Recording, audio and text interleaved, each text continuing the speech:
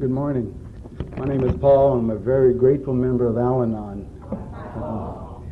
First of all, I want to thank the committee for inviting me. The only complaint I have is you invited me too far in advance, and I didn't get a chance to get nervous until just the last couple of days and then this morning. But I am very glad to be here. I've always wanted to come to Greenville. We moved to Ashland a little over 17 years ago, and I thought, I'd like to go there and spend the night sometime. Never had a chance to, and then here I am. But I really do appreciate it. There's I don't know why I got in the fellowship, why God had in His plan for me. But there's two premises that I have learned throughout my program, that God has never given me anything that I couldn't handle. He doesn't give me more than I can handle. And also, He has let me remember things when I can handle them. And as I tell you my story and about me, you'll see what I mean. When I went into Al-Anon, I had these women saying that they were, and it was women, it was just me and all these women, and they kept saying how grateful they were to be married to an alcoholic. And I'm thinking, heck, I'm not so grateful. Do you want another one? I'll give you mine. Nobody wanted to take her, so I stayed with her. I talked to my sponsor, and she repeated to me what I needed to do today was to talk from the heart and just tell you what it was like for me before the program and what it has been since I got in the program. I'm from Louisiana.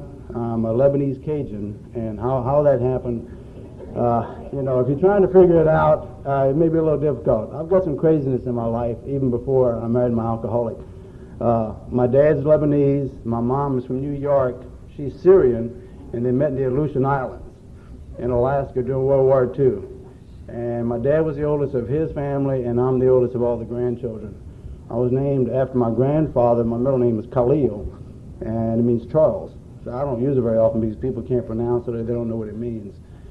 But I'm the oldest of 5 children. I have a sister after me who lives in Louisiana, a brother, Michael, that's still down there, a sister, Regina, lives in California, and then my baby sister, Kathy, still living down in Louisiana also with my mom. Well, I was raised in a very Catholic area. My area of Louisiana is southwest Louisiana, where the Cajuns live, and we're about 95% Catholic. So I grew up in the Catholic environment, thinking of a God that had a big book, bigger than I could ever imagine. And if I sneezed the wrong way, or if I didn't do something right, my name was in there.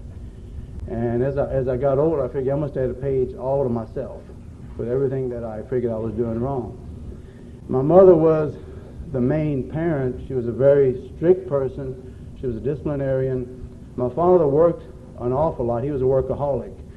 And as I tell you my story, you see where I inherited it quite a bit because I'm kind of a workaholic at times too. And so I was expected to be kind of the lead for my brothers and sisters. I said my mother was very strict. She believed in the belt, not much talking. But it seemed like as she had more children, the belt came less into play. But being the oldest, I got the most of it from what I could remember. And as I said in the beginning, God has let me remember things as I can handle them.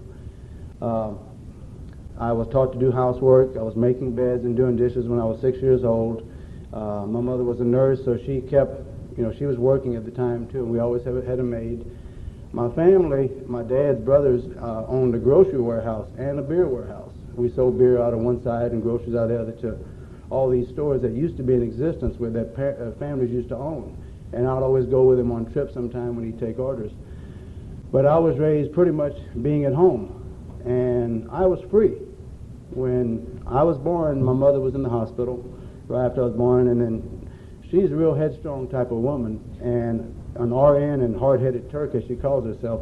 Well, the lady next to her was going into labor. And the doctor didn't show up on time, so my mother delivered the twins. So I got to be free. And she tells me that every now and then, just to remind me that I didn't cost her anything except the pain. I don't know what the point was, but she keeps telling me that every now and then. But there were times when, and I blacked out some things about my youth, and I thought alcoholics were the only one that had the corner on blackouts. But I realized I, as an Al-Anon, and as a human being, black out things too, because they're too painful, and I can't handle them, either as a kid. And I've only done one other lead, and I only had like 3 days notice, so I didn't have all that time to get nervous. And about a day or two before the lead, I remembered something.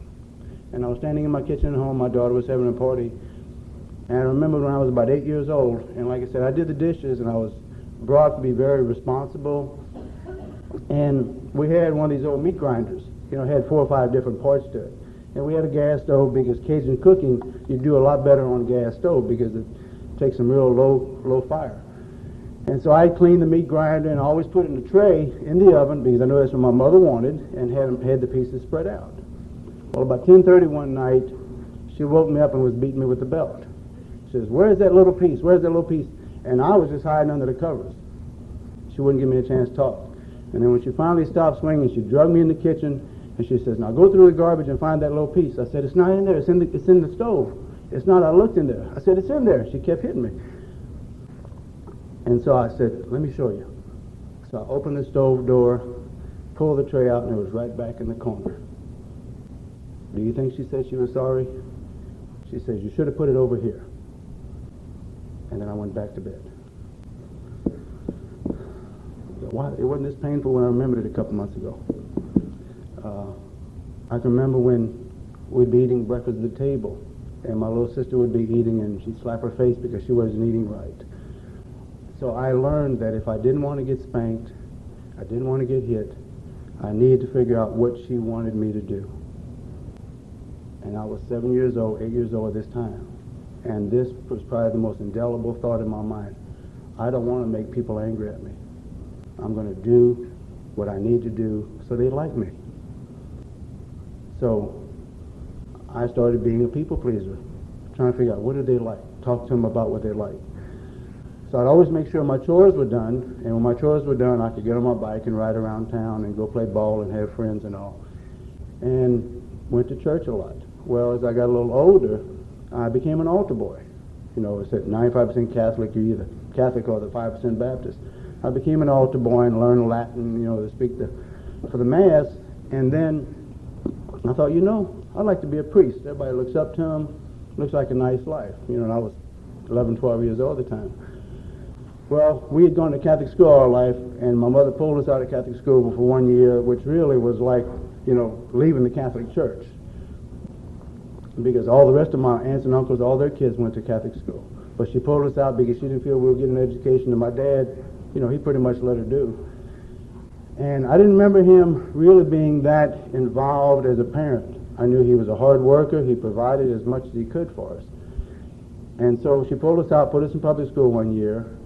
And I had a teacher who lived like 2 houses away. And you know, anything you do wrong in class, you know who's going to know about it, your mother.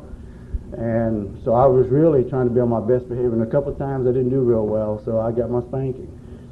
And then the next year I decided, well, I told my mom and dad, I said, I want to be a priest. I want to study to be a priest. They said, why? And I told them, there was a priest in our hometown that I really admired. I mean, when this man said Mass, you would have swore that he had the look of God on his face. And he said, okay. He said, now you need to go back to Catholic school. Well, I ended up going to an all-Catholic boys' school about 30 miles away. I had to get on the bus every morning. My mother would get up, have breakfast for me, and I'd get on the bus and ride to school with all these older kids. And somehow I just didn't do real well. I don't know if it was I just didn't like the bus ride, didn't like going to school there, what it was.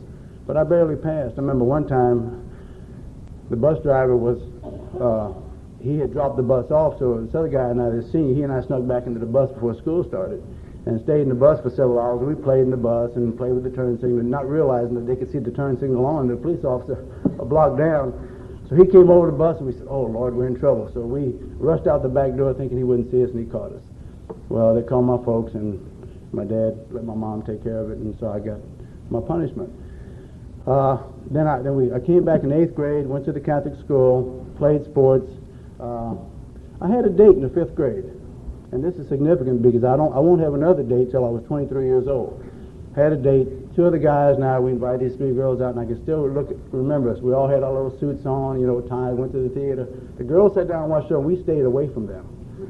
You know, I didn't know what to do. You know, we were offering them candy and popcorn and everything. And then after the show, one of the parents picked us up, took us to the house, and they had snacks and things for us. And the boys stayed over here talking whatever we talked, and the girls stayed over here, and we giggled and smiled, and that was my date. So 8th grade, went to Catholic school, and there were a couple other guys in my class, and they decided to go to seminary also. So we looked into it, and then my high school years were spent in the seminary. People looked up to you. Oh, it's fantastic that your son's in the seminary. It's like a blessing from God. And the parents were recognized. And even though it's a small town in Louisiana, about 17,000, so everybody knew everybody anyway. But this was like extra recognition. They recognized me. So I got privileges. You could bowl for almost nothing, and I loved to bowl. Mothers would emulate you. Oh, yeah, I wish my son was in the seminary. And then girls would try to talk to me. I didn't know how to talk to girls. You see, I wasn't supposed to write to them while I was in the seminary, which you couldn't do. They censored your mail. I work in a prison, and they censored our mail more than we censor inmates' mails. There's one girl, I don't know why, I never gave her any lead, but she kept trying to write me a letter. So I got called in on the carpet one day by the head priest. Says, "What's going on here?" I said, "What do you mean?" "Well, this girl Linda's writing to you." I said, "Hey, I'm not doing anything. I'm not interested in her." So they called my mom and dad and said, "You need to have something done." And my mom said, "Hey, that's his life."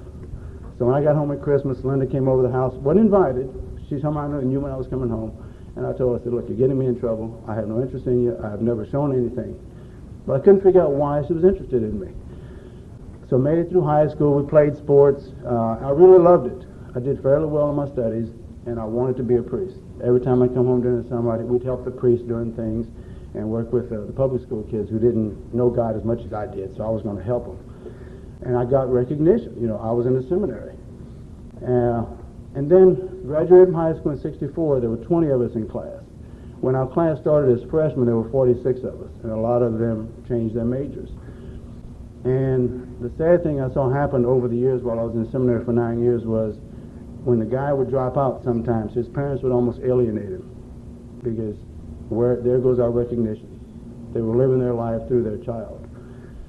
And so I went on to college there in the minor seminary in Lafayette because you did 6 years one place and 6 years another. And after my sophomore year of college, I had enough college credit to have graduated from college, because there's nothing to do. You're out in the middle of nowhere. So we were taking like 26 hours a semester. Latin, French, Greek, all those things. Very little math, and that was good because I hated math. Still do. I can't even help my eighth grader with her math. It's over my head already. But still being involved with priests when I came home, because that's what I wanted to be. Well, I got a little bit more recognition. Unbeknownst to me, being Lebanese, my family was a member of the Eastern Orthodox Church. So to go ahead and to be able to go into the major seminary, I had to get dispensation from the Pope. Boy, you talk about blow my head up. And then I had a chance to go to Rome. Every year they selected 2 students from the minor seminary to go to Rome, Italy, to study for 6 years. You lived over there, and it was just an experience in living. Plus, you really got a lot of recognition. Well, because of the time it took for me to get this dispensation to go into the major seminary, they had to select somebody else. I was really upset. I thought, why? So I got selected to go to seminary in New Orleans. And I'm really glad I did, because I enjoyed my time in New Orleans. I went there for 2 years. And during the first year, it was like, if you're from a small town, all of a sudden they let you loose in New York City with a key to the front door where you're going to live. It was like a kid in a candy store. I thought, man, this is fantastic. All we had to be at Mass every day and at class. And so I was gone. I saw New Orleans, got to make some friends there. And my studies weren't doing too good. I really wasn't hipped into philosophy. And I had some teachers that I just didn't get along with. But I thought, I'll tough it out. The next year, my senior year of college, I was starting to have some doubts. Is this really what you want? I thought, nah, I think it is. You're just going through a phase. Well, in April of '68, my dad died unexpectedly. And when I look back at it, he had been having heart trouble for the last 6 years and never really took care of himself. And so I got a call one day. It was 11:30 on a Tuesday. We were in church. And I got a call, and my aunt said, "Your dad just died, a heart attack." So it was like the Tuesday before Easter. So I went home the next day, and on Friday we had the funeral in our hometown. The bishop came in because my dad was very well known in the church and had been a benefactor.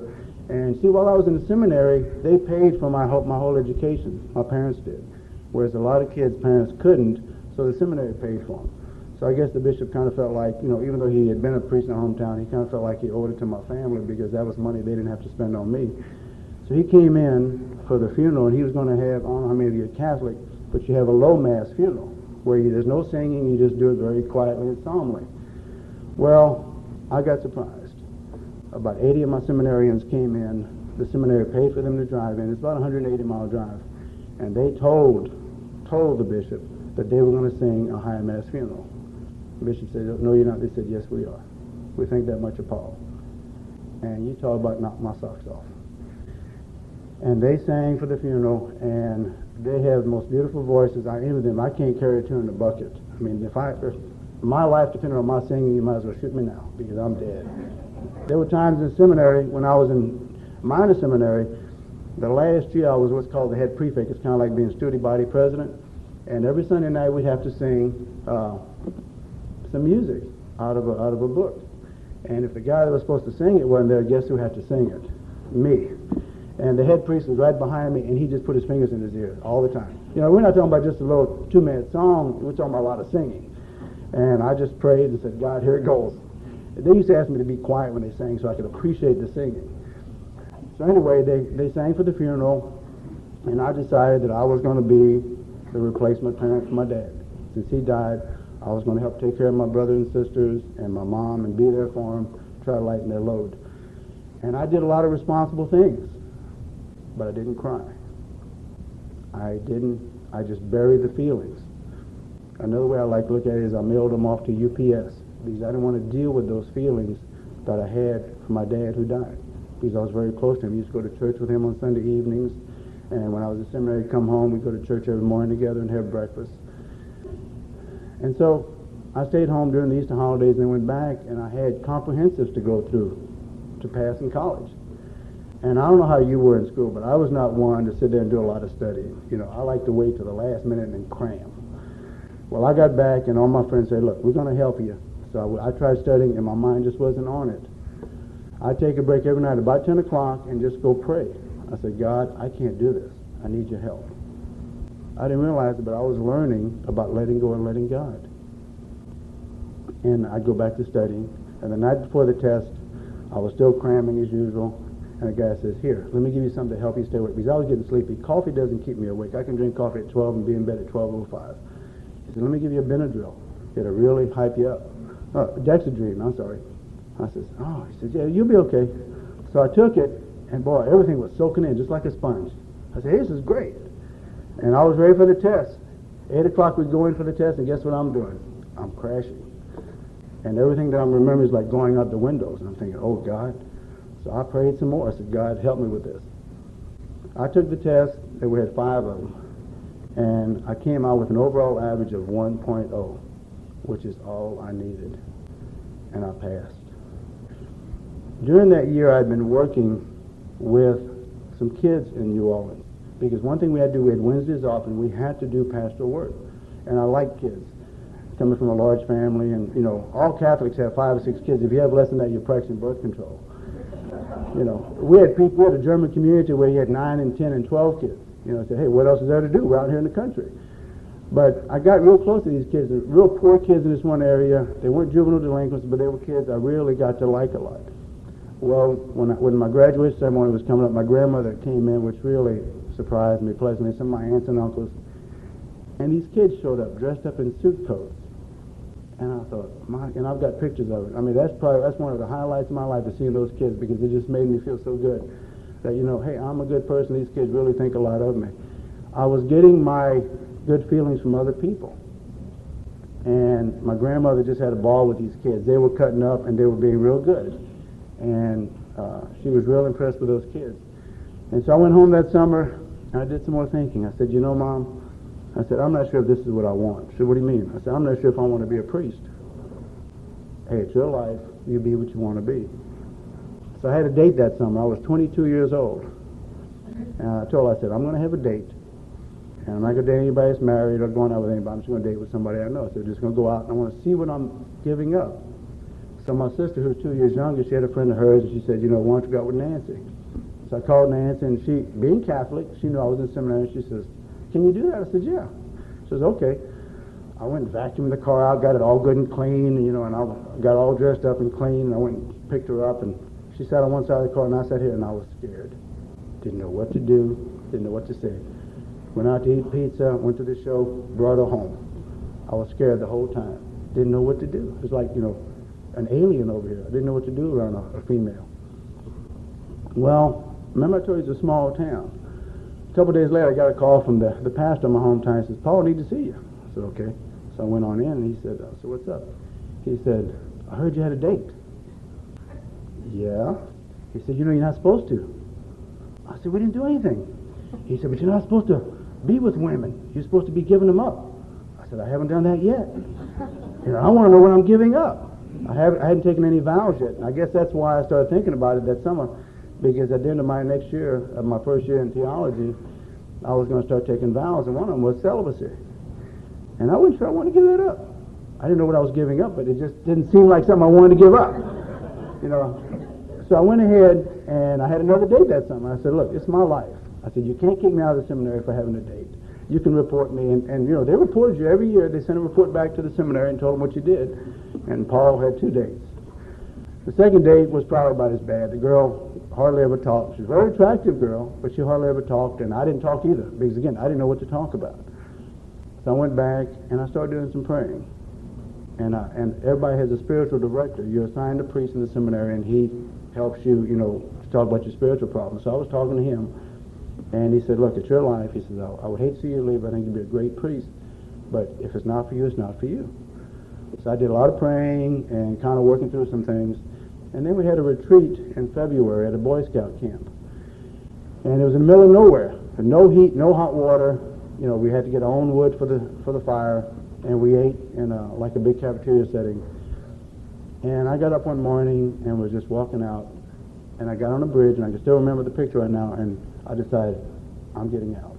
I'm changing my major. And it was like a relief. It's like a ton of bricks just falling off my shoulder. I made a clear decision. I gave it to God, and he helped me make it. And I was excited. I was happy. I was going to miss my friends because I made a lot of really great friends. I'm still close with a lot of the guys. But I was happy because I had a clear-cut decision of what I didn't want to be. I didn't know what I was going to be other than an adult, but I didn't know what I was going to do. So I went back, told a couple of my good friends I was getting out, and they were sad, but they said, stay in touch. And then I told my spiritual director, and then I called my mom. I said, just come over this weekend and we'll pack up. So March 5th of 69 is when I left the seminary. So I went home. People want to know, how come you left? How come you left? I said, I changed my major. My mother stood by me. She said, it's your life. You do what you want to do, and to hell with everybody else. And I said, okay. And that was neat. So I just told people I changed my major, and they said, fine, it's your life. Well, I taught school at the Catholic school there for a while. I was the first male teacher they'd ever had. It was a school where I went to school. There were always nuns, there's real strict people. And then I decided, well, what are you going to do with your life? I didn't want to be a lawyer, and I hope I don't hurt anybody's feelings, but I have to live with my conscience. And I've gotten a more appreciation, and if there's a lawyer in here, please don't take this personal. But since I've been in prison work, I've gotten a more appreciation of living with my conscience. So I decided, well, I want to go into social work. I want to help people. I like being with people. I'm a people person. So I applied to go to LSU. The Cajuns, the Tigers, the one that Kentucky beat a couple weeks ago. So I applied. I got accepted in there, and I lived in a dormitory. Well, there was a guy. It's a 2-year program for your master's. There's a guy who was a second-year student who was doing a dissertation on sexual preferences. I knew I didn't like guys. I wanted to be with gals. But he gave us his test, and he says, come see me a couple weeks, I'll give you the results. So I took the test. I didn't think anything about it. So I went to see him. He says, you're the horniest man on campus. I said, well, if you knew my background, you'd know why. I said, but I'm keeping it under control. I'm not going to do anything and get in jail. Well, that first year, I don't know, my head just wasn't into it. I guess I really hadn't gotten over, getting out of seminary and just getting adjusted back to civilian life. Because it's kind of like being in jail, or you're in this different type of existence. You're being trained for something, and then you're having to switch over to something completely different that, what are you going to do? And so my grades weren't that good, so they asked me, they said, look, why don't you take a year break and do some work, and if you decide you still want to go into social work, come on back. So I went home, and that summer I got a job in Lafayette, working in a mental health center. I loved it. I really enjoyed it. but it was only for like a summer intern for like 3 months.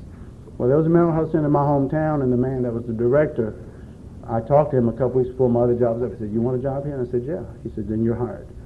So I got a job in my hometown mental health center, and I loved it too. I loved working with people. I was helping somebody. I take work home with me and try to figure out how to get these people better. How can I help them to get better?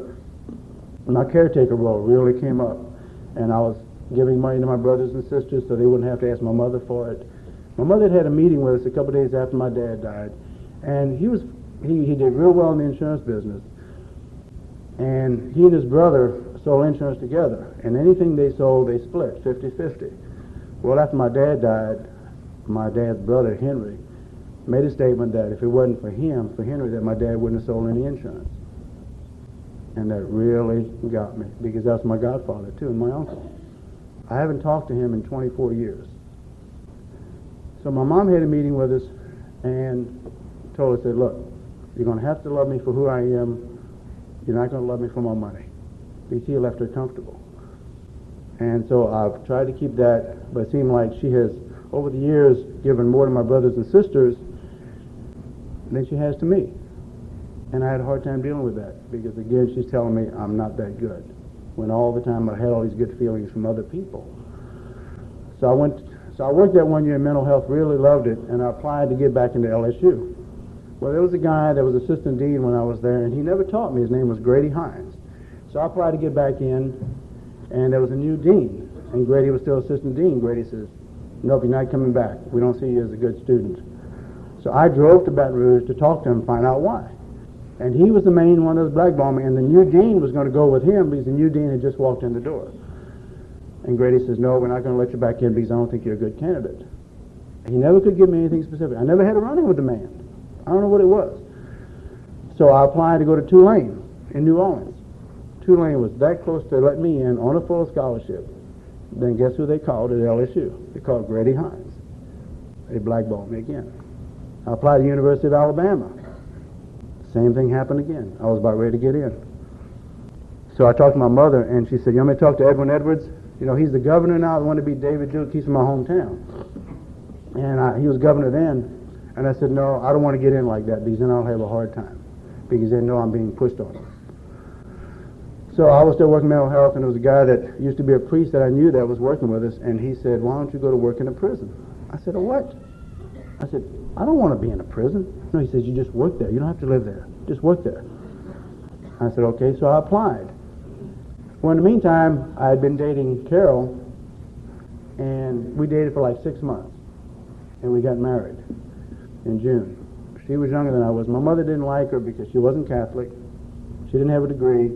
Her family was wealthy. I'm not sure why, if there was anything about her she liked, but she tolerated her. And we had a rocky time while we still lived in Louisiana.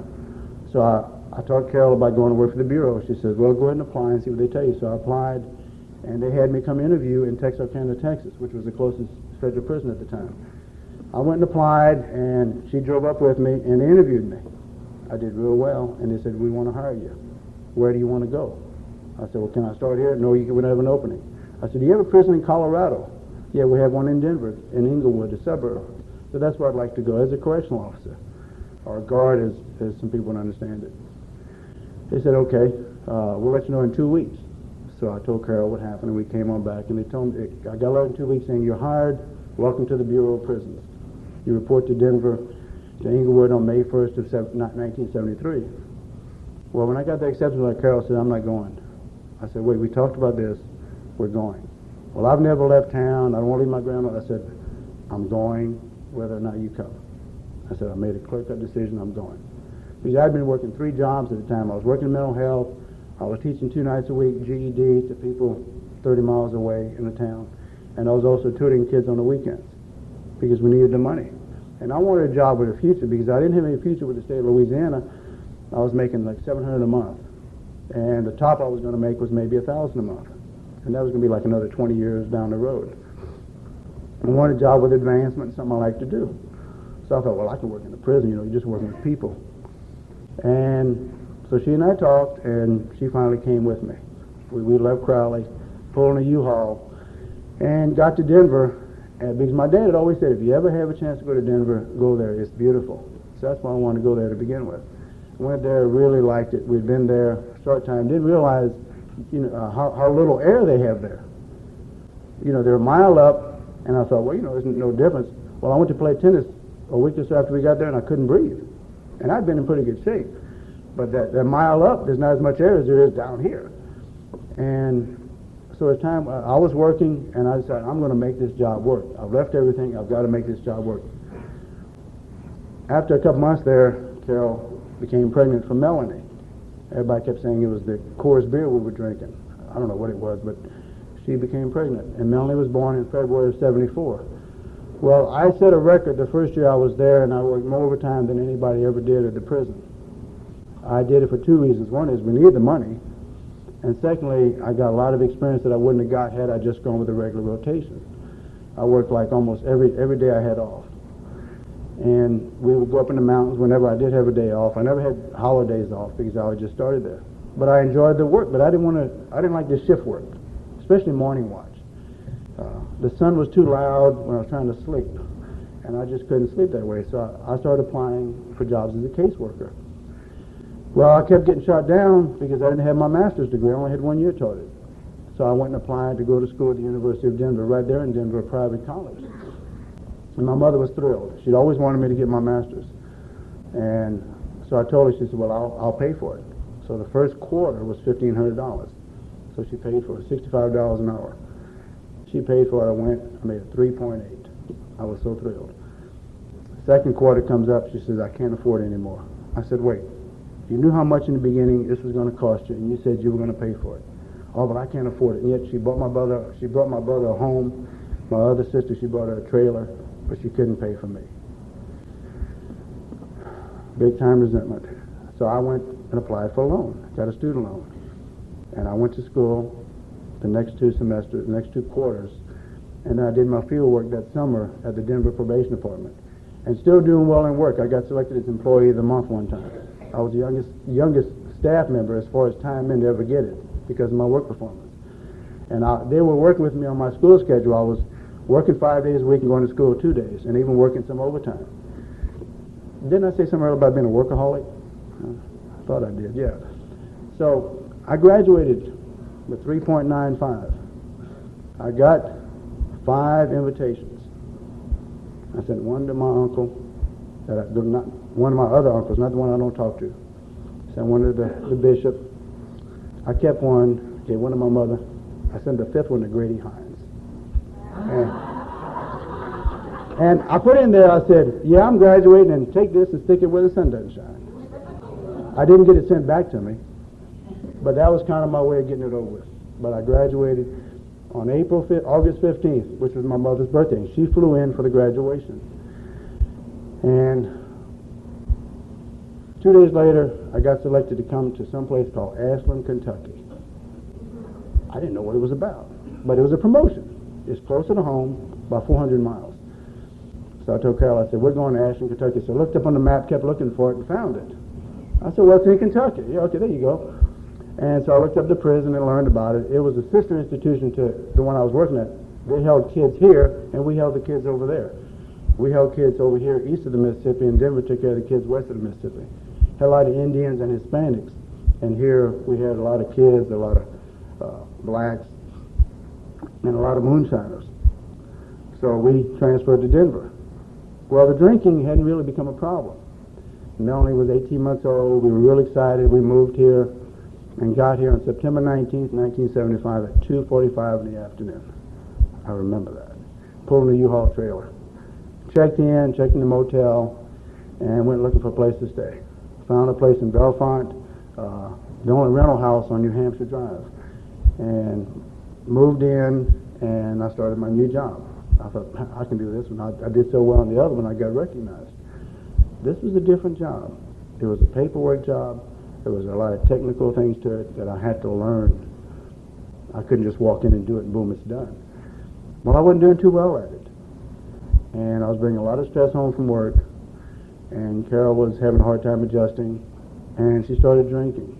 Started going to doctors. I thought, well, there's nothing wrong with that. Because she used to drink and we went out and get drunk. I thought, she couldn't hold her liquor. You know, I didn't care for drinking very much. I didn't think my father had a drinking problem, but I said earlier, you remember things as you can handle them. I remember I was home one holiday season with the seminary. My dad had just had a heart attack, and the doctor told him you could have 2 drinks only. And if you're going to have 2 drinks, and that's all you can have, you're going to have as big as you can. So he got one of these big Bama jelly glasses, so, you know, about 18-ounce glass, and he was fixing himself a drink. And my mother said, what in the hell do you think you're doing? He said, I'm fixing me one of my 2 drinks. She said, the hell you are. And I could still see that missile going across the room and hitting the wall. She says, I'll fix your drinks. So she got one of these little glasses and probably put more water. He liked scotch.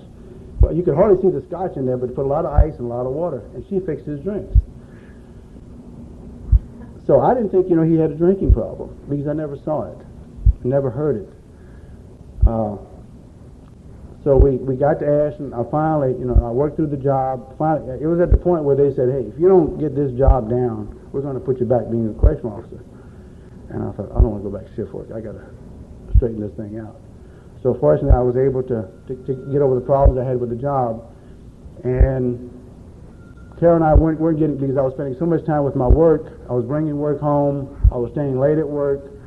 And we weren't doing very much as a family. I'd go out and buy beer so we could have it at home to drink with pizza, or if it was that time of the month, or whatever the occasion was, just to pacify her, so she'd be off my back. And she got pregnant again. She got pregnant just a little while after we got here, and she had a miscarriage. And it really tore her up. We had a lot of friends that were nurses, and they were telling her that's God's way of saying there's something wrong with the baby, and it wasn't meant to be. Well, she blamed herself. And I looked at it very rationally and objectively. It was meant to be. She didn't like the way I handled it. And it was years later that she still reminded me that you really didn't get upset because I lost the baby. I said, well, I wasn't blaming you for it. But she wanted some whatever, but I wasn't going to do it that way. And then a little later, we had to move out of Bellefonte because our landlord sold the house unbeknownst to us. So we had to find another rental place. We found one in South Ashland. And she decided to go back to school. Carol did, and that was great because she hadn't been to school since we'd been married. And she had some college. Her dad never paid for her to go to much other college than that. He was real tight with money. And so she went to school a semester, did real well, and then she became pregnant. And so we had to move, and the lady was going to go up on our rent like double. Couldn't afford it. So I got a house on the reservation across from the prison in Ashland. And we moved there in May of 78. Leanne was born in August of 78. I'm told she looks like me. That's encouraging, as long as she doesn't look like somebody else. Melanie was doing well. She was in school. And we went home on vacation, and Carol had to have emergency surgery. And I really didn't see any problems with her using. I didn't want to see them. Went home, and she had to stay home because she had to have emergency gallbladder surgery, which I'm told happens a lot after women have babies at times. And so I had to come back to Kentucky, and then later she and Melanie flew back. She came back, and we just started arguing and fighting. You know, you don't love me as much as you like Melanie. You're doing this, you're doing that. And she was just drinking, having problems, taking her to doctors, getting pills. She went to the doctor one time. I took her, and the doctor said, the doctor gave her a bottle of Mellaril for depression. Well, she had it filled one day. The next day she says, I need to have this filled. I said, well, you just had it filled. She says, well, I lost it. I said, what? And then I got a call from the pharmacy saying, tell Carol she can come get her refill. I said, wait, she just had it filled yesterday with 30.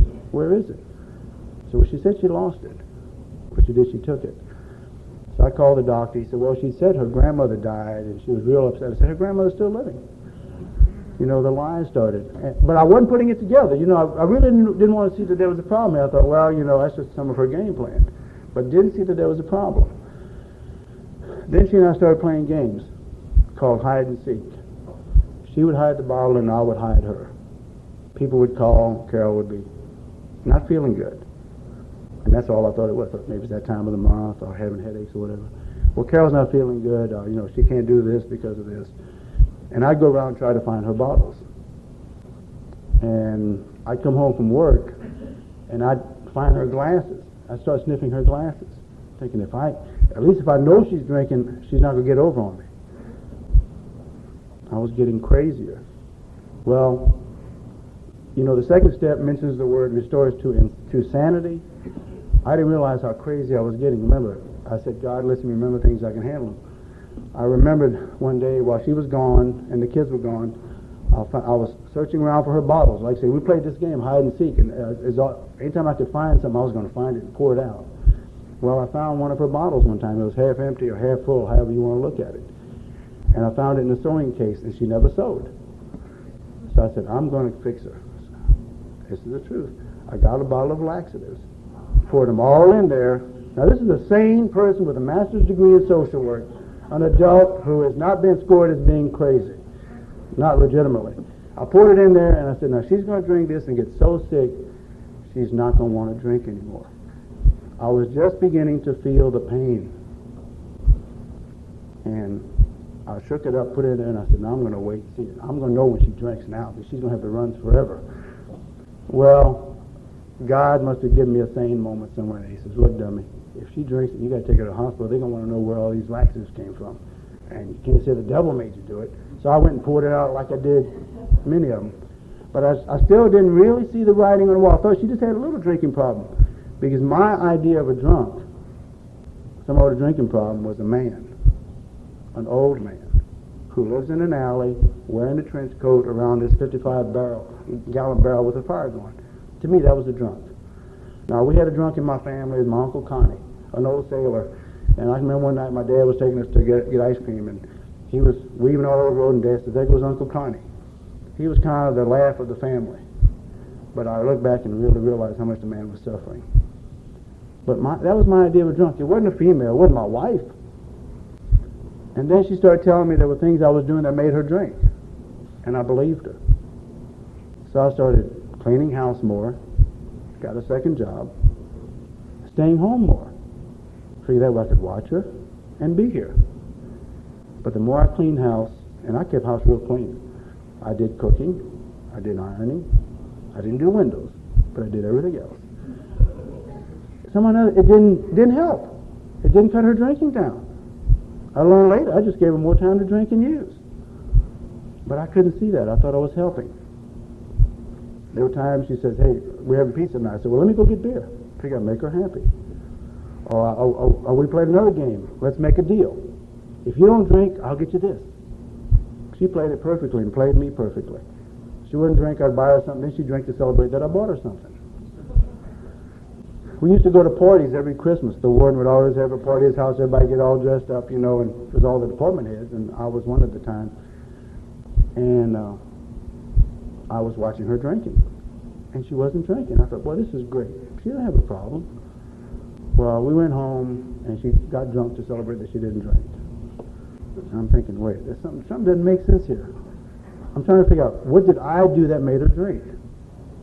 I put the blame back on me. What did I do? Did I maybe watch her too much? Or maybe the house wasn't clean enough? Or maybe I didn't buy her something? I was putting guilt on myself because I thought I was to blame. Well, I got promoted to be a unit manager at the prison, so I didn't have to move. And I was doing well, but I was spending a lot of time at work because I didn't want to come home. I'd clean the house up, and she'd say, I'm not going to drink today. And I would feel good. Remember I said earlier, I let other people dictate my feelings, how I was going to feel today. So I would come home at noon, the house would look like a hurricane hit it. The kids would just run rampant, tear the place up, and she'd be drunk, and I'd be mad. You lied to me. You didn't do what you said you were going to do. And I would get mad. I came home one day, the house was a wreck, she was drunk, and when she's drunk, she's in a nasty mood. I went to the kitchen and got the longest butcher knife I could find. And I said this with no remorse or feelings in my heart. I said, do us all a favor and kill yourself right now. I said, put us out of our misery. This is the end of side one. Please stop your machine now and turn the tape over.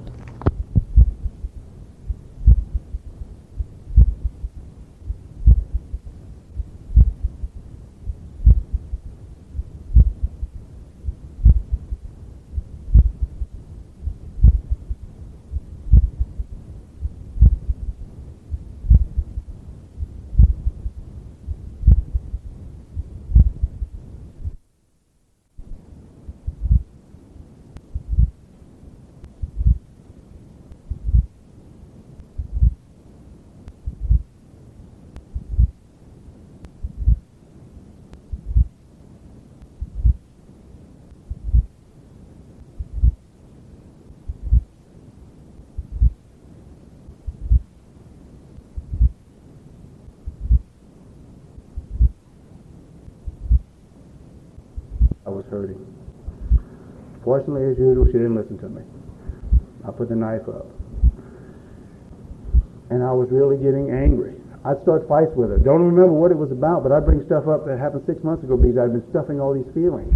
You know, I'm supposed to be the responsible one in the family, the man of the house, and who thought rationally and was very responsible. My kids weren't having people spend the night at the house anymore. I wondered what was wrong. I learned later that kids were affected too. And I blamed myself for problems they had. One thing I vowed when I got out of seminary and I knew I wanted to have a family was I wasn't going to make the same mistakes my mother made or do what my mother did to discipline. I wanted to talk to the kids, be firm, but not spank them. I was doing pretty good. One night, Carol went out and was drinking. Somebody called me and said, "Carol's drunk over here." And I didn't know what to do. I just sat there at home. The kids were sleeping, and I was getting angry and angry and more angry. And then I blacked out. I don't remember I remember what I did, but I didn't remember at the time. I went and got a belt and started beating my kids. And they were sleeping. They hadn't done anything. I just kept hitting them, and I was crying and screaming and yelling Carol's name. And I didn't remember doing it at the time. My kids woke up in the morning, didn't know how they were black and blue. I told them, I said, "You must have fallen out of bed." And I was sincere with that. I remembered that 2 years after I was in the program, in a meeting. God let me remember it with people that were my friends. And I could deal with it. And I went back and I said, "Do you remember?" My oldest one said, "Yeah." I said, "I'm the one that did it." "Oh, Daddy, you know you loved us." I said, "I know, but I was sick." And that's what happened. And I said, "I need your forgiveness." She said, "Okay." And I told my other one, Leanne, wasn't old enough to really comprehend it, but she said, "Okay." I held a lot of things in because I didn't think I was supposed to show feelings. I withdrew from life. I worked and came home. And then I resented it. I thought I was, like I said, a game we played hide and seek. I was trying to hide Carol. I thought nobody knew that she had a drinking problem. Everybody did but me because I didn't want to see it. That sickness called denial, I was really nourishing it big time. She decided we were going to a counselor. We wanted to get these problems straightened out. We had bills up to galore, and I thought if I bought her something, she wouldn't drink so much. Maybe I could bribe her out of this sickness or whatever. So our bills were getting higher. So I went to see a counselor, and he was working with us, and we were doing fairly well, but she was still drinking. One night, she had been drinking, and she got the keys to the car and was going to town to get more beer. I thought, "I'm going to fix you." I called the police in Ashland. I said, "Now look, my wife's driving this car. It's this color, has this license on the front. This is what she's wearing. She's going to this liquor store, and she's drunk, and she's going to get more to drink. Please arrest her." They never caught her. She went there and came back. I said, "Where'd you go?" She said, "I went to the liquor store." I said, "This one?" "Yeah." "Which way did you go?" "This way." "Same way I told the police." I said, "Wait, why can't I help? I'm trying to control this madness that's going on in her life so we have some peace and quiet." Al-Anon told me later, "You can't control it." And I tried. It's like a Mack truck going downhill, and I was standing in front of it. I thought I could control her drinking by the bribing. He said, "If you drink again, I'm going to do this." She did, and I didn't. She did, and I didn't. Then this counselor said, "Look, you need help. You have an alcohol problem." So she told me, says, "I'm going to the care unit." I said, "What's the care unit?" She said, "That's a drug treatment center." I said, "Why?" She said, "Because I need help with my drinking." I said, "Not to learn how to drink?" No. She said, No, I have a drinking problem." I thought, "God, thank you. Answer my prayers." So I went ahead and she checked into the care unit. When I dropped her off, it was like that feeling I had the day I decided I didn't want to be a priest anymore. It was like, whew, she's going to go in there and going to cure her. She won't drink anymore. We'll be great. Be like Ozzie and Harriet. Now remember, I have a master's degree in social work, and I remember these things, but my heart's telling me something differently.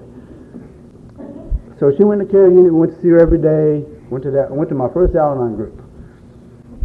And I walked in there, and I said, "Wait, there's something wrong with this picture, folks." It was me and 13 women. I said, "Wait, where's the guys? Is this the wrong room?" She said, "No, this is where you're supposed to be." So I sat down and went around the table, everybody introduced themselves, and they said, "Why are you here?" I said, "I'm here to help get my wife sober." And I was serious as a heart attack. And they laughed, and I said, "What's wrong? Did I say something wrong?" I figured these ladies didn't understand. They weren't living with a woman. They didn't know what I was going through. Because see, before she went to care unit, I thought I was the only one feeling this way. I felt like an island. I thought nobody can be feeling what I'm feeling. I tried talking to people at work. Said, "Hell, I'd leave her if I were you." I tried talking to other people. I'd leave her if I were you. I wouldn't put up with that stuff. But they don't understand that you love these people. There's love there, and you want to help. So they laughed, and they said, "Wait, we're not laughing at you." We said the same thing when we walked in. There's nothing you can do to keep her sober. If there was, you wouldn't be here. They still don't understand. So I went the 4 times, just to be there, so she could have her weekend visits. And she got out, and I thought, good, she's not going to drink anymore. We're going to have a great life. She got out. She was going to AA meetings. She'd come home, and her clothes smelled smoky. I knew she went to a meeting. So about a month later, we went on a picnic to Grayson Lake with another guy that she had gone through the unit with his family. They always had a big reunion. And I brought a pop-up tent. We picnicked. I had a great time. I thought, man, this is the life. I mean, God has answered my prayers. Everything is great. I'm not going to have any more drinking. Does this sound familiar? So Labor Day was the next day. I was off work. Carol started drinking again. And she started using. And I missed the first Al-Anon meeting the first week she was out of the unit. I thought, I don't need this anymore. I don't have a problem. She's the one with the drink. If she doesn't drink, everything's going to be fine. I don't know why I know why she called me, but one of the ladies in the group says, "Paul, we miss you." My ego was, they need a man in there to help straighten them out. You talk about ego. I didn't have a problem. I figured I could go help them. The social work in me came out. So I said, okay, I appreciate you calling. So I went back. And there was a gray-haired lady whose husband was going through the unit, and she's now my sponsor. I call her my Gray Panther. And she hadn't been there very long. And I thought I was an old-timer compared to her. And she says, "I'm going to give you one piece of advice, Paul." So what's that? And I didn't want to hear it from a woman anyway. I'd been tired of fighting with one for so many years. She said, "God gave you 2 ears and 1 mouth. So apparently he means for us to listen more than to talk."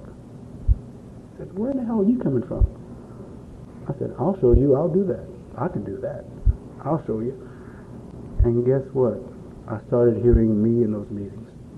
I started hearing feelings that I had stuffed and I had mailed off to UPS, and they were coming back for me to deal with when I could deal with them. And I could deal with them in those meetings, and they allowed me to be myself. And I was scared. But you see, I couldn't trust anybody with my feelings. They'd been hurt so much. I had trusted the person I cared about the most, and you figure if anybody's going to care about you, it's going to be the one that you care about the most. But every time I tried, she'd step on them. I didn't realize that I set myself up. So I started trusting them with my feelings and talking about how I felt. They didn't want to hear about her and her problem. They wanted to know about me. And that was different because I had given up my life. Other than my work and being at home and keeping house, that was my life. And what kind of life it was. So I started talking about feelings and anger. And they started talking about gratitude. And I said, grateful for what? I said, I hear people talking about being grateful that they married an alcoholic. I am not grateful I married one. I said, I've had nothing but hell. They said, you made choices. You had choices. I said, I didn't have any choices. They said, yes, you did. They said, remember, listen. So I kept listening, and I started feeling. And it felt strange. And I had to trust them.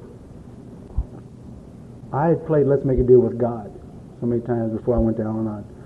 And he never did what I wanted him to do. And remember, I started to be a priest. I pushed God out. You weren't doing what I wanted you to do, you're out. You're not going to help me. You can't help me. You don't want to help me. I thought he had left me. I go in there and I started trusting these people, these women. And it was just me and them all the time. But they understood. If I was a blind man, they were talking about me, no matter what, because they were telling my story, they were telling my feelings. I said, well, how long do I have to be in this program? They said, why? I said, I can't be here forever. Just teach me what I need to learn and I can go on. I want like a microwave program. They said, no, Alanai is not microwave. It's like a slow cooking spaghetti sauce. It takes a long time. They said, you're crazy. I said, not me. He's the one that's drinking. He said, no, you're crazy. He said, and you're here to get sane. You're here for yourself. So they asked me, they said, when was the last time you did something just for you? I didn't have to think very long because I couldn't remember. I said, what do you mean just for me? They said, just for you. I said, I don't know. They said, then do something just for yourself. Just what you want to do. What would you like to do? I said, I want to go to Wendy's and get a hamburger. Sane, huh? And they said, do it. I said, oh, that sounds great. I went to Wendy's, got a hamburger. I didn't enjoy it. I didn't think I deserved it. My self-esteem was there. I should have been saving this money to pay on a bill or saving for the kids. I didn't deserve it. I went back next week. They said, what'd you do? I said, what I did. I said, you did that? I said, yeah. I said, how do you feel? I said, guilty as hell. I didn't think I deserved it. He said, keep practicing. So I started doing a little bitty other things that didn't feel so bad. I started playing sports again. And you know what? Those crafty old gals got me to learn that the more I'm doing for me, the less I'm thinking of her and trying to control her. And God, I'm a great one to try to control. So I kept going and kept experiencing these feelings. Well, and Carol was drinking, but I increased my meetings, and I was talking to these gals on the phone. And Carol would keep coming home with smoky clothes. I knew she was going to meetings. And then she stopped coming home with smoky clothes. I knew she wasn't going to meetings, she was going out drinking. And yet, they told me, take care of yourself. Well, I forgot that one night. I got a call from a friend of mine saying, your wife is drinking at the American Legion over by the bridge. I said, well, I'm going to go get her out. Remember, sane person. So I went there, knocked on the door, rang the doorbell, and I had a friend of mine come over to watch Melanie and Leanne. And the friend said, I'll stay here and watch the kids while you go get Carol. Excuse me. So I rang the doorbell and they said, what do you want? I told him who I was. I said, well, you're not a member. I said, no, but my wife's in there. I said, okay. They let me in. A room full of guys, a couple gals, and Carol's over there at the bar drinking with this guy she went through the unit with. And I said, let's go home. She said, what? I said, let's go home. She said, I'm not going home. I felt like the only American in the middle of a bunch of Vietnamese.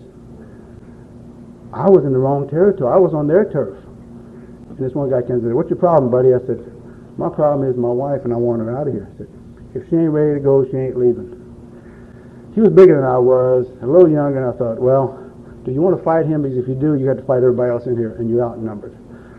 I had another sane thought. You better get out.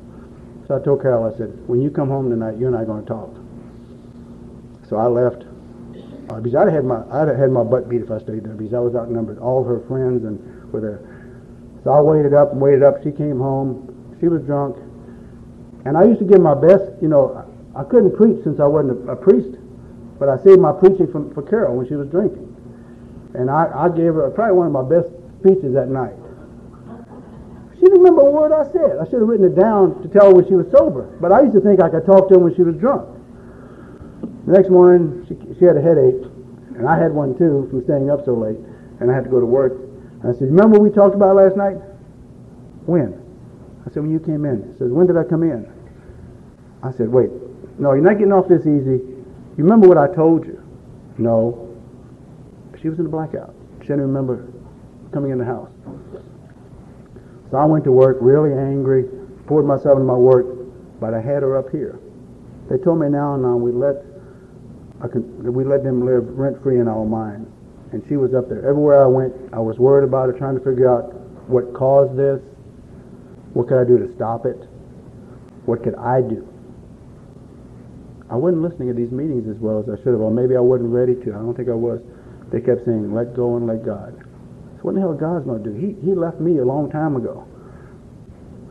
I kept going to meetings, and so one lady kept saying, and I'm slow in the program, and there's probably a reason for it, because once I get it, I get it. This lady kept saying, you don't have to accept unacceptable behavior. And she said it one time, and I heard it. And I said, this is unacceptable behavior. I don't have to accept it. And I started praying. I don't know why, but I just started praying to God. I said, God, help me make the right decision. So I went home the next day from work, and Carol was sober, and I said, and this was like the 1st of December, I said, your birthday is December 31st. January 1st, you're out of the house. You can't do that. I said, yes, I can, because I have to live on this reservation. You don't. And I already checked it out with the warden. I said, you're out of here at the end of this month. What if I don't drink for 30 days? I said, yeah, you won't drink, then you'll drink the next day to celebrate you didn't drink. I'm not putting up with that. I have a life, these kids have a life, and you're causing us hell. I'm tired of the roller coaster ride. She says, you mean it? I said, yes, I'm going to have you close on that front doorstep on January 1. You're going to start the new year off on the right foot. And then she went to see a doctor who had just come back from treatment, and he called me and says, Paul, I want to talk to you. I said, okay. So I went over to talk to him, and he convinced me to let her give it another try in treatment, except send her far away. Because see, while she was in the care unit, we went there every day. It was like a vacation for her. I was doing the housework. I was feeding the kids, taking care of all their needs, and she was free. There was something wrong with that picture, but I couldn't see it. I thought, she's going to come back and everything will be cool, but we were seeing her every day. Well, he said, I got her a bed at Hazleton. I said, well, how much does insurance pay? He said, it won't pay anything. I was already up to my wazoo in money that I owed, so I went to the credit union guy. It was on a Thursday afternoon. I said, I need to borrow $5,000. He said, I'll have it for you in an hour. Didn't ask me a question. And usually he does. I don't know why, but he didn't. I guess God must have been working in there, and I just didn't want to see it. So he had a check for me. Friday, bought her a ticket, put her on a plane Saturday morning, and she got to Hazleton Saturday drunk. Now, she went to care unit sober as heck, but she got there drunk. I guess that's just the way to do it. Her last one. And I had told her, I said, I'm buying you a one-way ticket. I already sent the check to Hazleton to pay for it. I said, I'm buying you a one-way ticket. If you get out of there before your 28 days, you're not coming back to Ashland. I don't care where you go, but you're not coming back here. Well, the kids and I increased my meetings. I went to 7 meetings a week. I found them. I went to open AA meetings, and I started listening to the pain that AA people suffer and what choices I have. And I started feeling good about me. I got my kids into Alateen, especially my older one. And I started praying a lot and realizing that I have to let go and let God. Well, the first week she was there, she wanted to come home. It was freezing. It was up in Minnesota. And there was ice all over her window. They could see a lake outside their window, and there were people fishing in the ice. She wanted to come home because she didn't need it. I told her, I said no. And I talked to her counselor, and I told her counselor exactly what I told Carol. The second week, she still wanted to come home, and I told her no. We had sent her a care package. The kids and I had boxed up some things, some tea, and not tea, but Kool-Aid and some other things that she needed. Mailed it up to her, and they went through it, and then they gave it to her. About the third week, I started hearing an attitude change. She was getting serious about working on herself, and I was feeling good. I was going to meetings, I was sharing, and I was listening, and I knew things were starting to hit right. It felt so good. I was getting some peace of mind in my life that I never thought I could get again. But she came back, and she was a different person. She had a different attitude. She was making meetings no matter what time they met, and she was coming back with smoky clothes on. All this time she was smoking herself too. But I didn't care. I didn't mind doing the work at home. She was where she was supposed to be. I was still doing things for me. I was playing sports again. I was going to meetings. I was doing things for myself also. It became easier the more I practiced that, the more I could do it. And I wasn't arguing with my kids. I had learned that when I have a concern, I need to ask myself, how important is it? If it is important, then talk about it rationally and work it out and go on with life. I was still dealing with my father's death. It took me 10 years to deal with him dying. The anger I had for him dying, he had no right to die. When Carol and I were in counseling, I was able to bury him with love and say things. They had me do role playing with the chair and imagine, okay, what do you want to say to your father? We had to work up to it. It didn't happen all of a sudden. And I was able to work through that and get that baggage off of me, because I believed I was still carrying a lot of baggage. Let's start talking about the steps. When I admitted that first step, that I had no control, and for me that's a big step. I have to do it every day. It was like a freedom that I never felt. And then they talked about a higher power. And I started talking about God, started talking to God. And the little miracles started happening. Money would arrive when I needed it. Because I'd say, God, I don't know where we're going to get this money because we got this medical bill. A check would come in from the insurance company for something that I completely forgot about. Or I'd get a check from my grandmother's real estate that I didn't know about. Or just peaceful things would happen in the household. Things would happen at work because I got out of the way and stopped trying to control everybody. I learned to mind my own business, and that was a big thing. Because the program was helping me. I wanted to go out and help. I was looking for someone to help. And my sponsor kept saying, help yourself first. Help yourself first. Because you can't be good for someone else if you can't be good for yourself. So I had to keep the focus on me. I got a higher power. Let go and let God is my favorite slogan. It's what keeps me sane. But it really didn't make much sense at the time. I didn't really think I needed it. Well, Carol stayed sober about 2.5 years, and then she went back to drinking and using again. And I chose to ride that roller coaster with her. I wasn't as sane as I thought I was. And I was saying, if you do this, I'm going to do this. She drank, I didn't do it. I didn't put her out. And she went up, and I went on the ride with her. And they kept saying, you have a choice here. But they weren't going to tell me what to do. And I knew they weren't. I had enough Al-Anon to realize they weren't going to tell me what to do. They were going to let me make my own decision. I had to hurt enough to make a decision. I realized I didn't have to ride that roller coaster. I don't have to be miserable when she is. So when I got off of it and started doing things to keep the focus on me, then I could be better with the kids and not be so uptight. I was feeling better, even though she was hurting. But it made her hurt alone. I prayed for her. They said, you have to pray for him. And when I first got down on her, I prayed that she died. Because I wanted her out of her misery, I wanted her out of my life and out of my misery. But they said, no, you got to pray for the right motive. Keep your motives right. So I learned to pray for her. I figured, I couldn't do anything, maybe he could. And he has. Well, she got pregnant again. And none of these were planned. I was 39 years old. And so she was pregnant, and we figured we might have another girl, but I wanted a boy.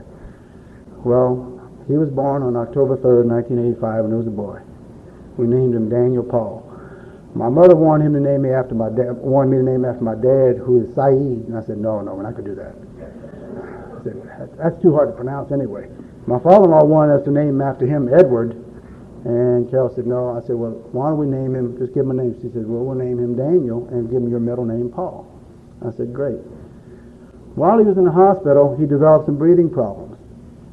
And the doctor, Dr. Shaw, who I'm ever indebted to, said he has a breathing problem. He has apnea, which is crib death in other terms, where kids just stop breathing. She says, and there's a monitor you can get for him, and it will tell you when he stops breathing so you can help him. So we went ahead and got that monitor the day he got out of the hospital. He was wired up. He looked like one of these little robots. And he was on that thing for 4.5 years. And what it was a patch that went around a Velcro strip and had two patches, one over each nipple. I think the one on the right monitored his breathing, and the one on the left monitored his heartbeat. If he stopped breathing for more than 20 seconds, it would go off. If his breathing rate got below 60 beats a minute, it would go off. Without that monitor, he'd been dead the first week. And they told us, here's how you have to work it. And this is when I learned about letting go and letting God. They said, when the alarm goes off, you hit the reset button. I said, when do we touch him? You don't touch him yet. They said, 20 seconds later, when it goes off again, you hit the reset button. Do I touch him now? No. When it goes off a third time, then you press the reset button, then you put your hand on him. You don't shake him. I said, wait, that's 60 seconds. Do you know how long 60 seconds is when you've got a child there and you think they may be dead? And the only thing I could do was pray. That's where I learned about God. There were at least 4 or 5 times that we went beyond 60 seconds. You put your hand on him, and then when it goes off another 20 seconds, then you shake him a little bit.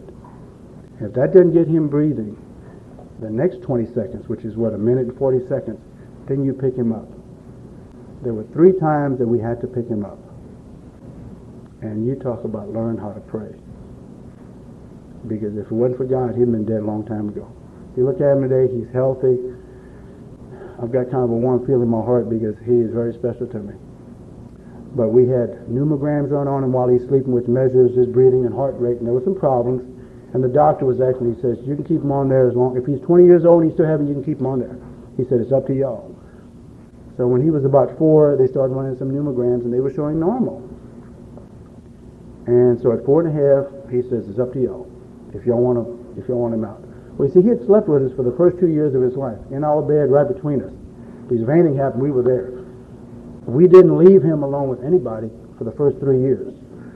And then the first time we did leave to go eat downtown Ashland at Bonanza, we left him with a nurse friend who knew CPR, and he had just woke up, so he was wide awake. We were gone. We got to Bonanza. I called home. How's Daniel doing? He's doing fine. Well, after he was 2, Carol and I decided we need to put him in his own bed in another room. That first night, neither one of us slept because we went there and kept looking at the lights. I took him to a lot of meetings with these lights blinking. A funny story, when he was about 3 weeks old, Carol's parents came in and we took him to the Huntington Mall, and we were walking by Kenny's shoe store, and this kid came out that worked there about 20 years old. He said, hey, what's that? And I had him in my arms and had his battery here attached with the light thing. He said, this is one of these new 1985 babies. He said, what? I said, yeah. I said, it runs by batteries. You don't have to feed it, and it just grows. He said, wow. And I went on for 10 minutes, and he believed me. I told Carol, I said, we're not buying any shoes from this guy. But I went back and told him what was going on. So he outgrew it, thank God. But Carol was still drinking, and she was still on a roller coaster ride. But I wasn't riding that ride with her. I had a peace of mind that I got in this program that I didn't want to give up. I had resentment started. When she was getting ready to come home from Hazleton, I was talking to a meeting, and I said, well, I'm making out my list. And one lady says, what list? I said, well, a list to tell Carol all the hell she's put us through. She says, what? I said, yeah. She said, why? I said, because I want her to remember what she's put us through and let her be grateful that we're staying with her. And the lady says, why? She says, can you change the past? I said, no. She says, and neither can she. All you have is today. She says, so if you're going to make a start with her, then start from the day she gets home. You have to forgive her for her past, and she has to forgive her for herself. Because there's things in your past you're going to have to forgive yourself for too. And I'm still thinking, I didn't have any problems. So I did that. And I didn't throw up the past to her. I wanted to. Many times I wanted to tell her, yeah, but you remember when you did all this? But I realized there was nothing to gain. And if I was going to keep my sanity, keep my serenity that I had at that time, then I had to do what I was told to do. I had to trust these people. And I did, and it worked. So Daniel grew up, and he's doing well. Well, Carol started back drinking again. And the last, 2 years ago, in 1989, she went through two detoxes. And September of 89, when she came out, I said, if you drink again, you're out. And I mean this from the bottom of my heart. I'm putting the checkbook in my name, and you're not writing any more checks. And she said, I don't want to drink anymore. I don't want to put y'all through any hell. I want to get myself straight. I said, okay. Well, throughout 91, she was feeling distant. And I said, what's going on? I said, you're not close to me. You don't want anything to do. Nothing. And she was going to meetings with this guy. They always going to meetings, and every Friday night they went to Portsmouth to meetings, supposedly. And she called 10:30 in between meetings to find out how things were going. And I was going to my Friday night meeting in Chesapeake, took the kids with me, and then come back. Well, Friday night, the 1st of December of last year, went to a Friday night meeting, came home and got a call from this guy's wife. Said, your wife and my husband have been having an affair for 2 years. I said, no. He said, yeah. And he's staying at the Grandview Inn in South Point, and that's where they are right now. I said, no, they're in Ironton. The denial was coming back. I didn't want to believe it. She said, well, I'm just telling you. So I hung up the phone, and Melanie said, what's on, Dad? I said, So I didn't want to do it, but I called the Grandview Inn, and sure enough, he had a room there, and he was there. So I told her, I said, if Mom calls, it was about 10 o'clock, I said, Mom calls, tell her I went to the store. So I got in the car and drove like hell to South Point. Didn't get arrested. I don't know why. The police just had to be hiding from me. I got there, and I went to the desk. I said, what room is this man in? They told me. And I forgot the number. I was seeing red, and I went running. I found his car, but I didn't find the room. Apparently, I just wasn't looking good enough. And as I was getting ready to leave that area of the parking lot, the car started up, and he had tinted glasses. So I went over and I pulled the door open, and they were there in the car. And I just lost it. Now, a week before, a guy in Huntington had just killed his ex-girlfriend and her boyfriend. He pulled them over and blew them both away. I could understand his feelings. She had lied to me for 2 years saying there wasn't anything going on. And I was here helping with the kids, being supportive, taking care of me. I didn't put a hand on him. I don't know why. He must have been there with me. But I just verbally just let it out. I told her, I'm divorcing you. You can have him. As a matter of fact, it was his birthday. I said, you can have him. I said, but I'm going for the kids.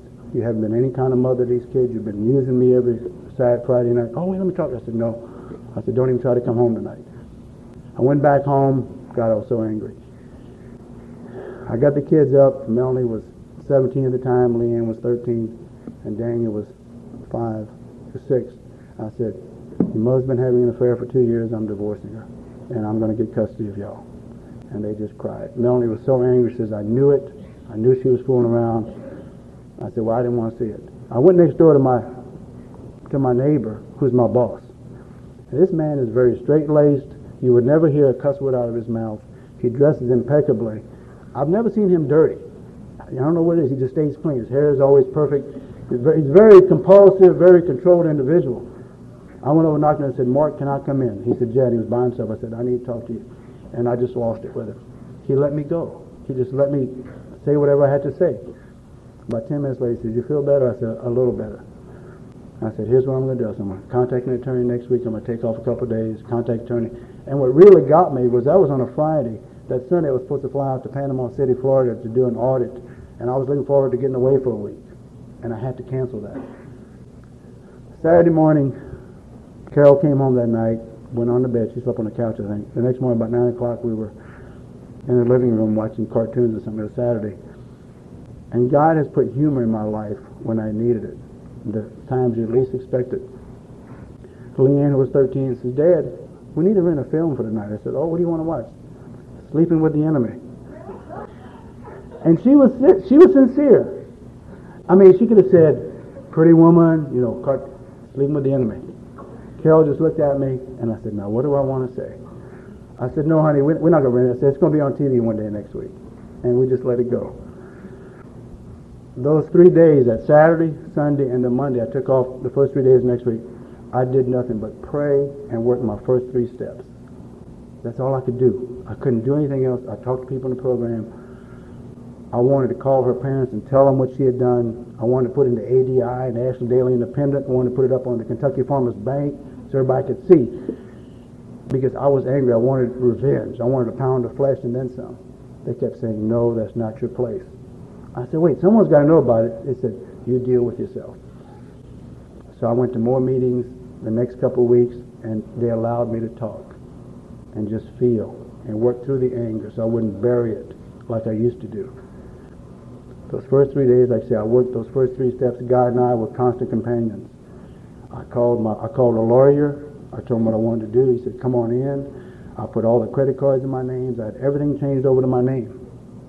I had put off divorce for 2 years. I knew there was something wrong with our relationship. I put it off for 2 years because I was afraid of getting financially screwed, to be very honest with you. And also I figured the kids would suffer. But I realized I had to take care of me. And by taking care of me, I would take care of the kids. I needed a divorce because it was going to do nothing but wreck my mind the rest of my life if I allowed it. And I don't have to allow those kind of things to happen.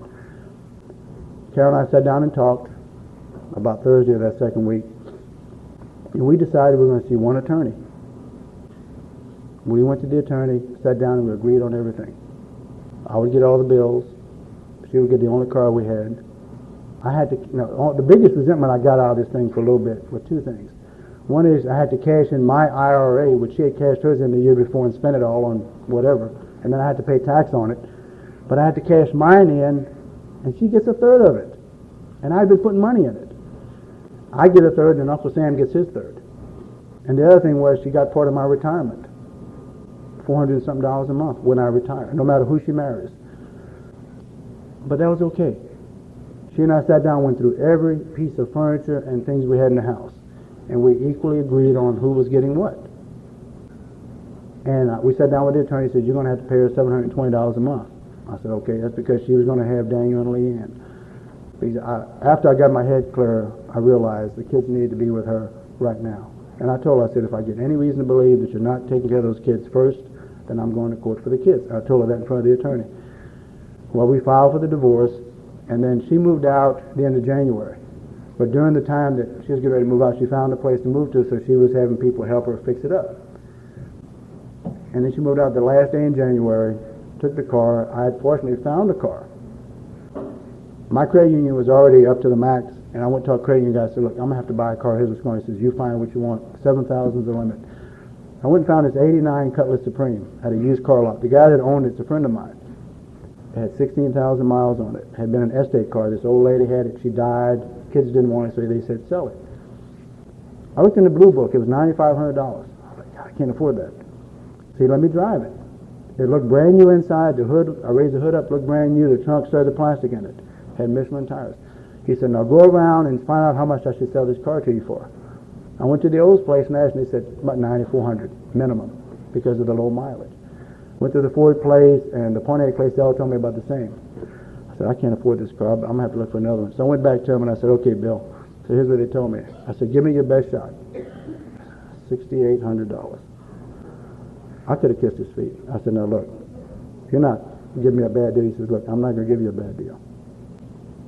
After I got the car, Carol had a resentment. She says, how come you get this car? I said, hey, I'll give it to you. I'll switch cars. I still owed about $5,000 on the other car. And one of the things of divorce was she got the car and I had to keep making the payments. But that's okay, because the peace of mind I had was worth anything. It still is. I said, okay. I said, I'll give you the Oldsmobile. I said, here's the keys. She says, is that easy? I said, yeah, you give me the black one back, I'll give you the Oldsmobile. I said, the only thing is the payments for the Oldsmobile come with it that you have to make. Oh, I can't afford that. I said, then you have a choice. She also wanted $500 extra a month besides the $720 she was going to get. And I said, wait, you know what I make? You've seen my paycheck, and there's usually nothing left over anyway. I said, you're going to get the car that I'm still paying on. You'll get the brand new wash and dry we bought from Sears. You're getting this other furniture we're still paying on. I said, now you either let me have them and I'll give you $500, or you take them. So she took those things, and I had to make the payments. We agreed on everything. She moved out, found herself a job later. I started paying her in March. March 1st, started giving her $360 every 2 weeks. The divorce hadn't been final, but I thought, well, it should be final real soon. May 18th, the judge signed a divorce order, and Carol was working now.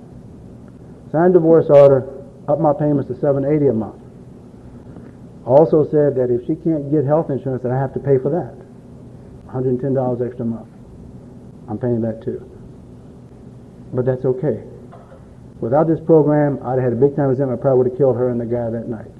But those are okay, because those aren't that important to me now. My peace of mind is important. The financial things I can work out, but it's my peace of mind. And as long as I'm okay and I know my kids are okay, that's what's most important to me right now.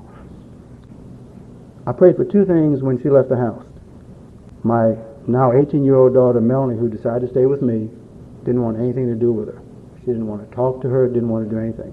She had so much resentment because she had lived through all the craziness of Carol and I prayed that God would let them become friends again. And secondly, I prayed that her parents, who knew that we were divorcing, would come back and be friends with her, because her dad was really hurt because she did a few other things that he really didn't like.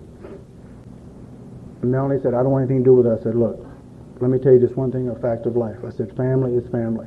I said, short of murder, I said, that's still your mother and the only mother you'll ever have. I said, I'm not going to talk bad about her because that's your mother. And I hope someday you and she can become friends. Well, I never want to do anything with her again.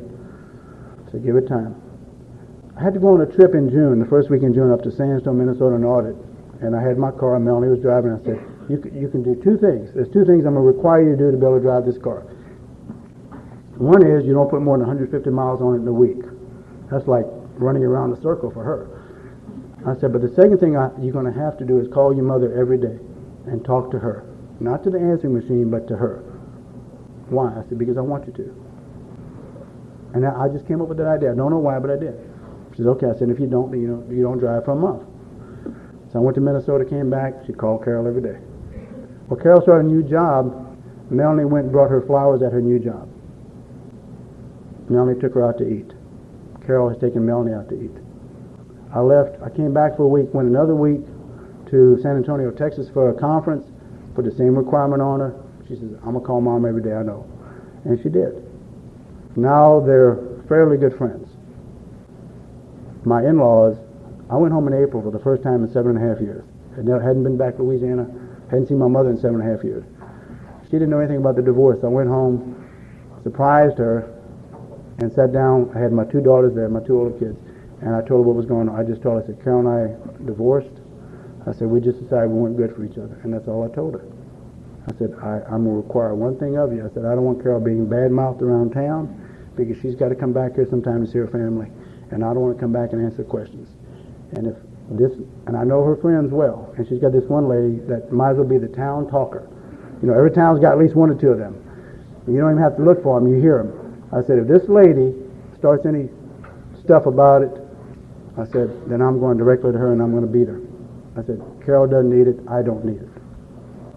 My in-laws came up to see us a couple weeks ago. They went and spent some time with Carol, and that's a miracle. I can't explain other than that God has His way to work things out. I have so much to be grateful for in this program. I did my 4th step 6 years to the day after I got in the program, July 4th, Freedom Day.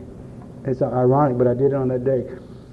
And then a week later, I did my 5th step with my sponsor, and I was scared because I didn't want to tell this lady. I figured I was going to embarrass her. I remembered pray.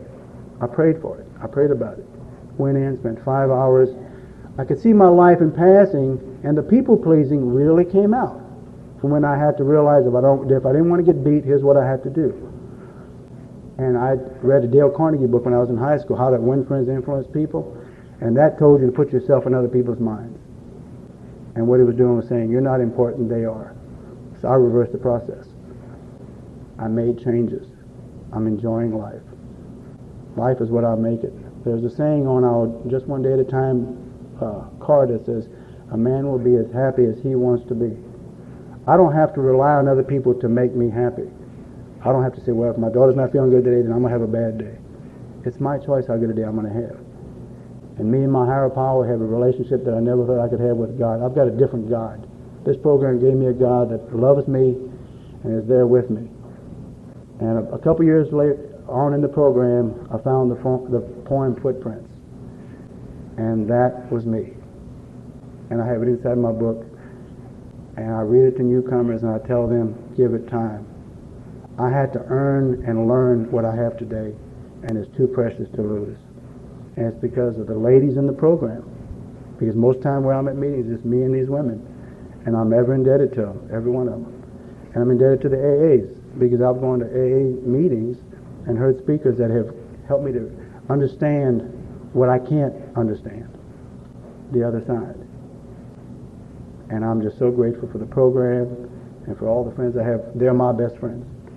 They're people that accept you any way you are, and they're there to stand by you. One thing I learned, and I was reading in the book the other day, and I'll close with this. There's a lot of things I have in my mind that I can't forget. A lot of painful things. You know, you hear the saying, forgive and forget. You can't forget. But I learned in this program, forgiving is not forgetting, it's letting go of the resentment. And that's what I've learned in this program. Thank you very much.